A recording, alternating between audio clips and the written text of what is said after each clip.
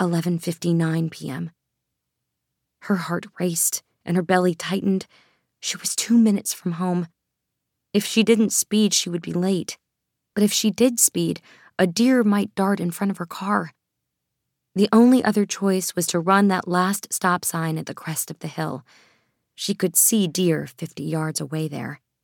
The woods were far off the street, so she could blow off the stop sign and still be okay.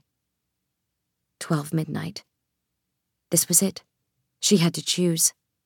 Blow off the stop sign and be on time, or follow the rules and be late and be punished. "God, please tell me what to do," she said in her most humble and earnest voice.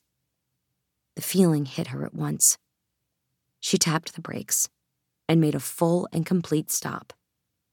If she hadn't done that, she wouldn't have looked over the hill, and she wouldn't have seen the little boy coming out of the woods, covered in dirt and malnourished, the little face that was on the missing posters all over town. If she had blown off the stop sign, she would not have seen him at all, and she would have absolutely killed him with her car.